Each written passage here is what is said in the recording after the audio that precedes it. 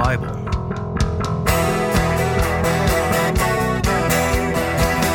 A deeper dive into the books of the Bible.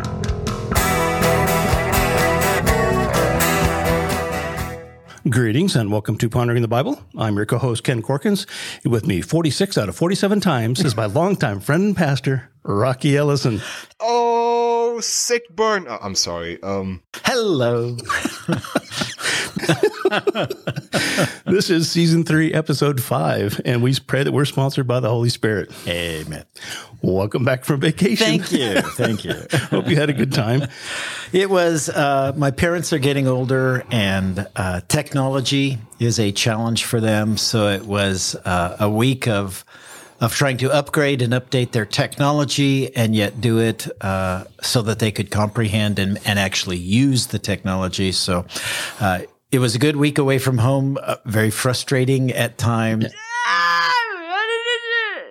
But it was a lot cooler in Colorado than it is here in Texas. Wouldn't take much. I was grateful for that. Yeah, it's been very, very hot here. Yeah. Almost every day for the last 3 weeks, it's been over 100. Yeah. Yeah, and it's not looking like it's going to give up anytime soon. So, Howdy, friends.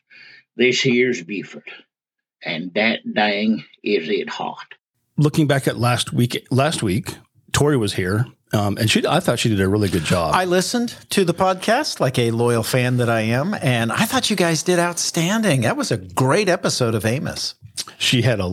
I was prepared for like some of our other guests that were not quite sure how to handle and do and what to do. And so I was ready to, I had a bunch of stuff and she had more stuff than I did. So she did really good. I was really impressed. And you both worked really well together. I was worried about losing my spot. So we're back in the book of Ezra. What chapter and verses are you reading this week? When I left off 2 weeks ago, we finished up verses 1 through 6, the first half of chapter 3. Today we're going to do the rest of chapter 3, verses 7 through 13. And what translation are you reading from today? My standard New Living Translation, NLT. All right. Then the people hired masons and carpenters and bought cedar logs from the people of Tyre and Sidon, paying them with food, wine, and olive oil. The logs were brought down from the Lebanon mountains and floated along the coast of the Mediterranean Sea to Joppa, for King Cyrus had given permission for this. The construction of the temple of God began in the mid-spring during the second year after they arrived in Jerusalem. The workforce was made up of everyone who had returned from exile, including Zerubbabel, son of Shealtiel, Yeshua, son of Jehozadak, and his fellow priests, and all the Levites. The Levites, who were 20 years old or older, were put in charge of rebuilding the Lord's temple. The workers at the temple of God were supervised by Yeshua with his sons and relatives, and Kadmiel and his sons, all descendants of Hodaviah. They were helped in this task by the Levites of the family of Henadad. When the builders completed the foundation of the Lord's temple, the priests put on their robes and took their places to blow their trumpets. And the Levites, descendants of Asaph, clashed their cymbals to praise the Lord, just as King David had prescribed. With praise and thanks, they sang this song to the Lord. He is so good. His faithful love for Israel endures forever. Then all the people gave a great shout, praising the Lord, because the foundation of the Lord's temple had been laid. But many of the older priests, Levites, and other leaders who had seen the first temple wept aloud when they saw the new temple's foundation. The others, however, were shouting for joy. The joyful shouting and weeping mingled together in a loud noise that could be heard far in the distance. Amen. So I've got a few questions here. Yeah.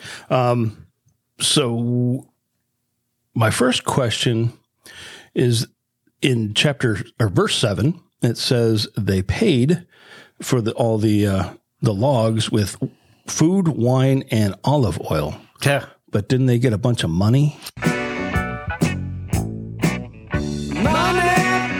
From people as they were leaving under Cyrus's, edict or rule, say, hey, everybody give them money as they're going to rebuild their temple.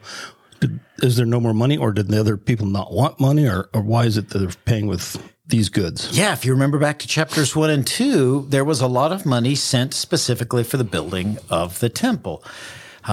we know from last time that 15 years have elapsed from the original start of the return until the altar was built and the festival of booths or tabernacles or Sukkoth, whatever you want to call it, was celebrated. 15 years have gone by, and apparently the vast majority of that temple money has been used just to keep people alive. We know starvation was a real factor back then. Their fields were in terrible shape.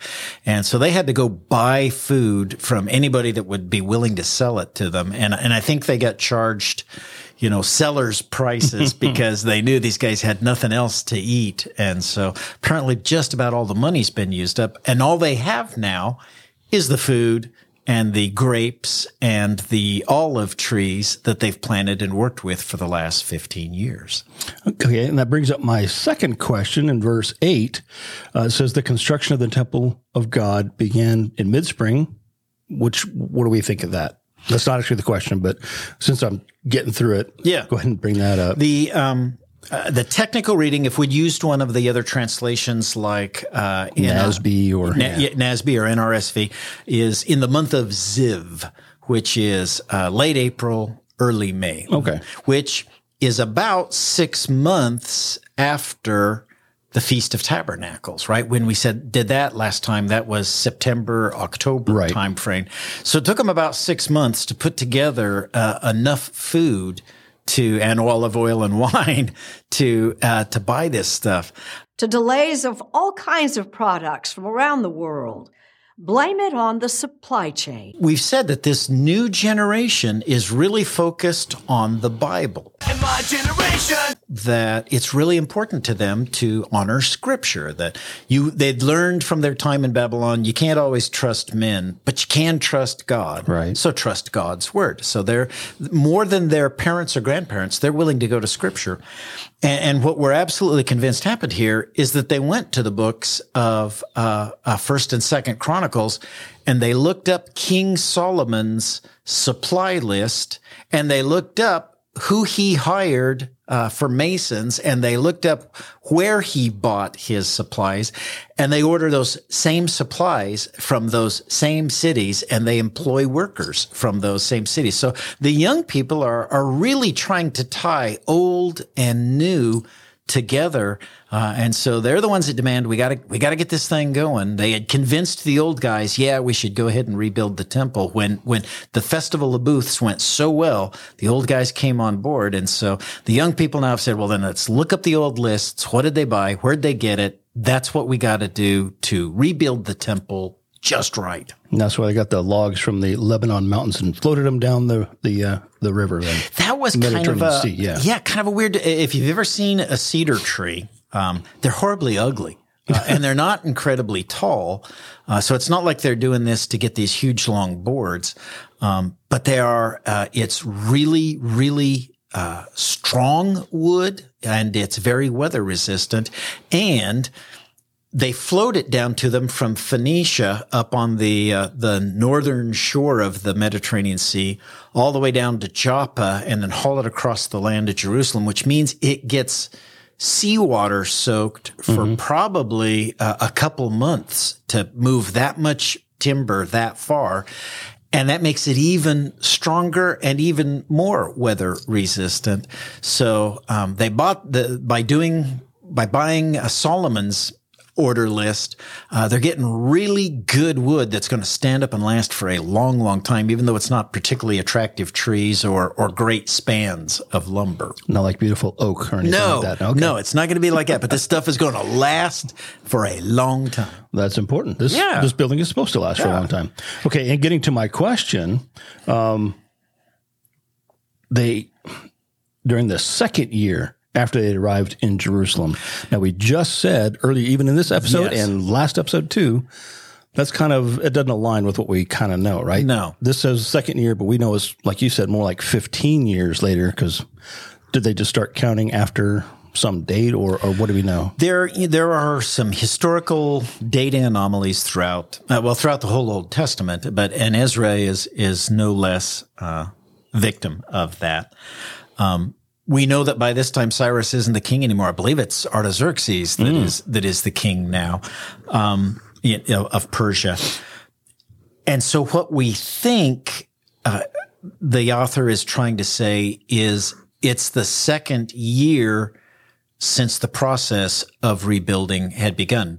We know they built a temple or they built an altar for sacrifices in September or October, late fallish, right? In the Hebrew calendars, in a Hebrew dating, any part of a year counts as a whole year. So yeah, we talked about that before. Any part of a day is a day. Yeah. So okay, any part of September through December of that year counts as year one. January through April, May, when they start building, counts as year two. Okay. So they could technically say it's 2 years since we began the process that we came back for to build the temple. While in reality, the way you and I look at it is, no, it's been 6 months. Yeah, it's been about 6 months. But in their dating, 2 years. Okay. That makes a little more sense, I guess. So we've got people, the named ones, right? Right. Zerubbabel. I can say it. Zerubbabel. Well, that's easy for you to say. And Yeshua and his fellow priests and all the Levites are helping out. And it says the Levites who were 20 years old or older were put in charge of the Lord's temple. Anything important about that? Yeah, you might wonder, what do a bunch of 20-year-old priests know about architecture or construction? They have good, strong backs yet. Maybe so, but we know that they're put in charge as supervisors. The text reads that they're management, and your first thought is why? Why would that ever happen? Again, this is going back to Solomon's temple that he built. He hired stonemasons from Tyre and Sidon as well, and these guys come down and they start, chipping these huge marble stones, probably like 4,000, 5,000 pound stones that are 8 to 10 feet long, but perfectly rectangular or perfectly square. Those guys know their job, but this is going to be a holy temple. And so Solomon assigned a priest or a Levite to stand over each one of those stonemasons and pray for them as they're working. And bless the stone as it's taking the shape of the future holy temple. Oh Lord, keep this man's eye keen, and may God bless. And so now when Solomon did it, he said, so between 30 and 50 years old, you got to go down every day and spend all day standing there praying for the stone, praying for the wood that's being shaped and blessing it all. They don't have enough guys to get the job done. So like we said, the young people are trying to blend old and new. The old way, Solomon's way, was have a priest standing there blessing each mason the whole time he's working. But we're going to have to lower the age to 20. Just because there ain't that many priests. Otherwise, we just don't got enough guys to get this done. So, we love the Bible, but we're going to have to work with it for our situation. Right. That makes more sense. When the builders completed the foundation of the Lord's temple, the priests put on their robes, and I've jumped down to 10, verse 10. 11, yeah.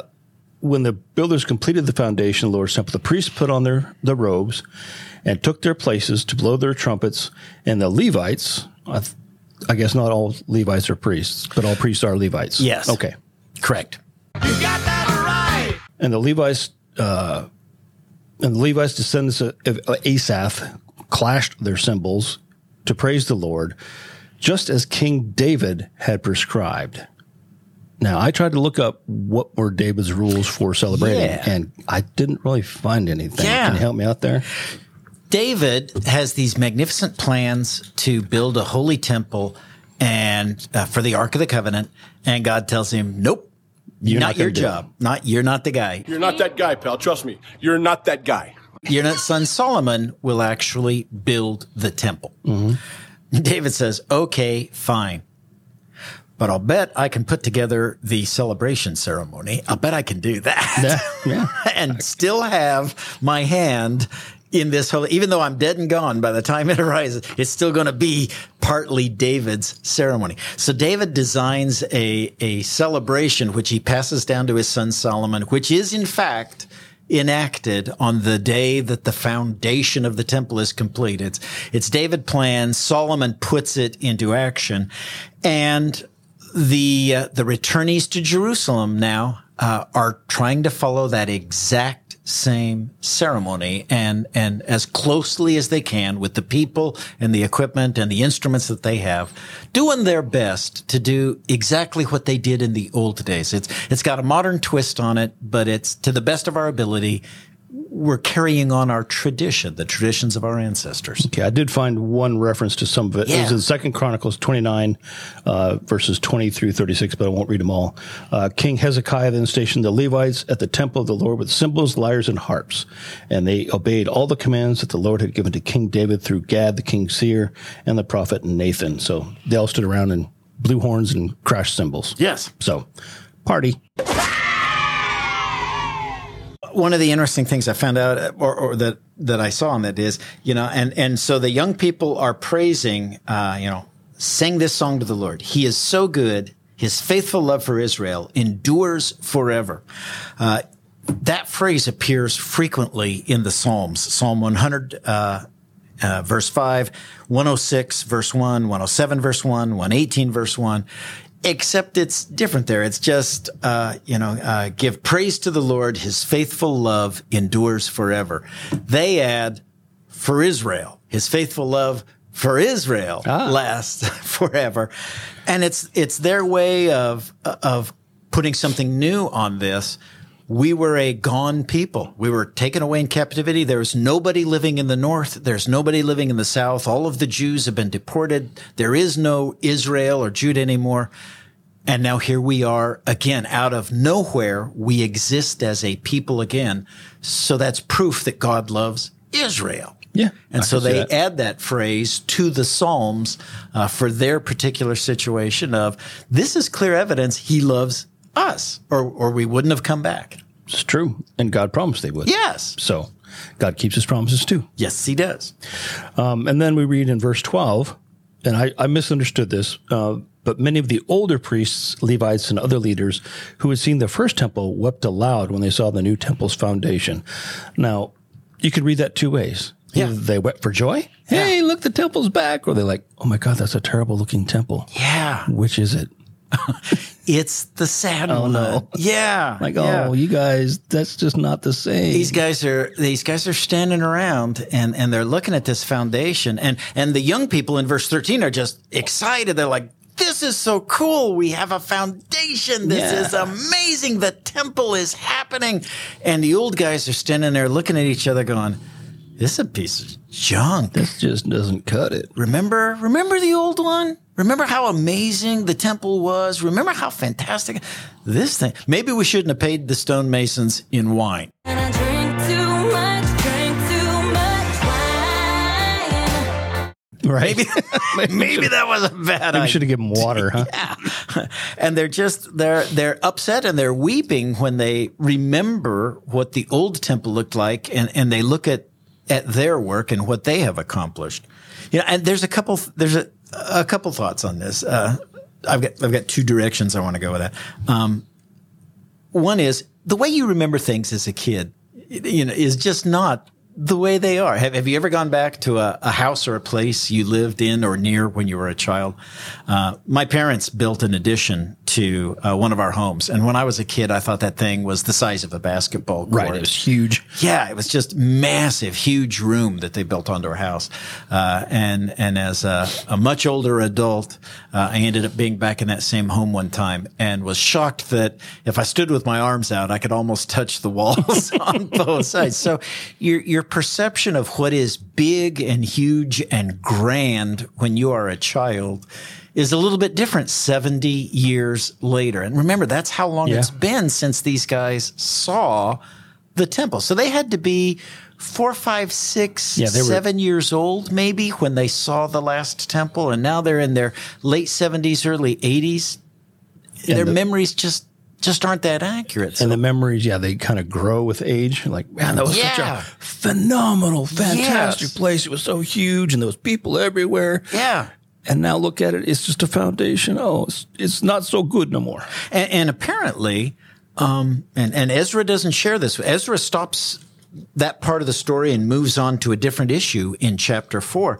So if all we had was Ezra, we'd say, ooh, so these guys just are standing around whining about this or crying. Yeah. Is it It's a crummy temple. We did a bad job. Well, apparently it was bad enough that they even considered, let's just stop. If we can't do any better than this, why go on? This just isn't even worth creating. It is so bad, I want to give you a 0, but that's not possible.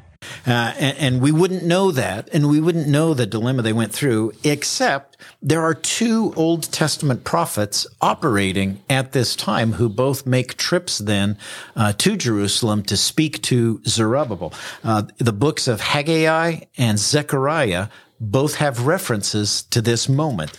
In Haggai chapter 2, verses 1 through 5. Then on October 17th of that same year, which is about 6 months after the foundation was complete. Okay, so another 6 months? Yeah. Okay. The Lord, so maybe they've stopped dead and aren't moving on because it's so bad. It's such a terrible foundation. The Lord sent another message through the prophet Haggai. Say this to Zerubbabel, son of Shealtiel, governor of Judah, and to Yeshua, son of Jehozadak, the high priest, and to the remnant of God's people there in the land. Does anyone remember this house, this temple, in its former splendor? How, in comparison, does it look to you now? It must seem like nothing at all. But now the Lord says, be strong, Zerubbabel. Be strong, Yeshua, son of Jehozadak, the high priest. Be strong, all you people still left in the land. And now get to work, for I am with you, says the Lord of heaven's armies. My spirit remains among you just as I promised when you came out of Egypt. So God says through Haggai, I don't care whether you like it or not. Get back to work. Build my temple. Right. Get back to work, Mr. Squidward. Stop whining and get that thing built. And then in Zechariah, we find this, chapter 4, verses 8 through 10. Then another message came to me from the Lord. Zerubbabel is the one who laid the foundation of this temple, and he will complete it. Then you will know that the Lord of heaven's armies has sent me. Do not despise these small beginnings, for the Lord rejoices to see work begin, to see the plumb line in Zerubbabel's hand. So God loves what they're doing. Doesn't matter whether they think it's fantastic or not, whether they think it measures up. God is happy. God is pleased, and they need to be more concerned with God's response than with what I remember when I was a kid. Right. I mean, God's first temple, if you will, where the first place where they kept the ark was in a tent in the desert. Yeah, right? yeah. So it's like, hey, this place is great, dudes. Keep going. Come on. We had to walk through the desert uphill both ways. and we're happy through the desert. Eating nothing but manna for every meal. 40 years, sonny boy. Who's laughing now? Shut up.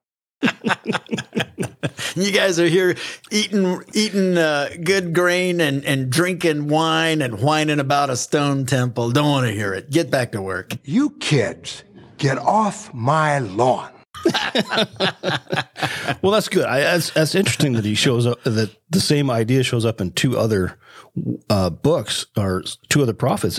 You don't normally think through that. It's kind of unique. Yeah. And also call out to last week's Amos with the plumb line. Yes. It's like, hey, that's kind of cool too. Yeah. So, oh my gosh, it's all together. And I'd love to claim that I knew that information was in Haggai and Zechariah, but I didn't know that. In the course of my research, I just stumbled across that and was like, hey, this is a really critical part of the story. We need to know this. That's very cool. Well, that's all I really had. It's kind of a short reading, so there's not a lot more to go. Do you have anything else? I do not. Where do you plan to take it on Sunday? The hardest part of anything is getting started. Yeah. And so even if your foundation doesn't look that good to you, get started and keep going. Okay. So have you given a sermon title yet? Calling it Hard Start. Hard Start. Okay.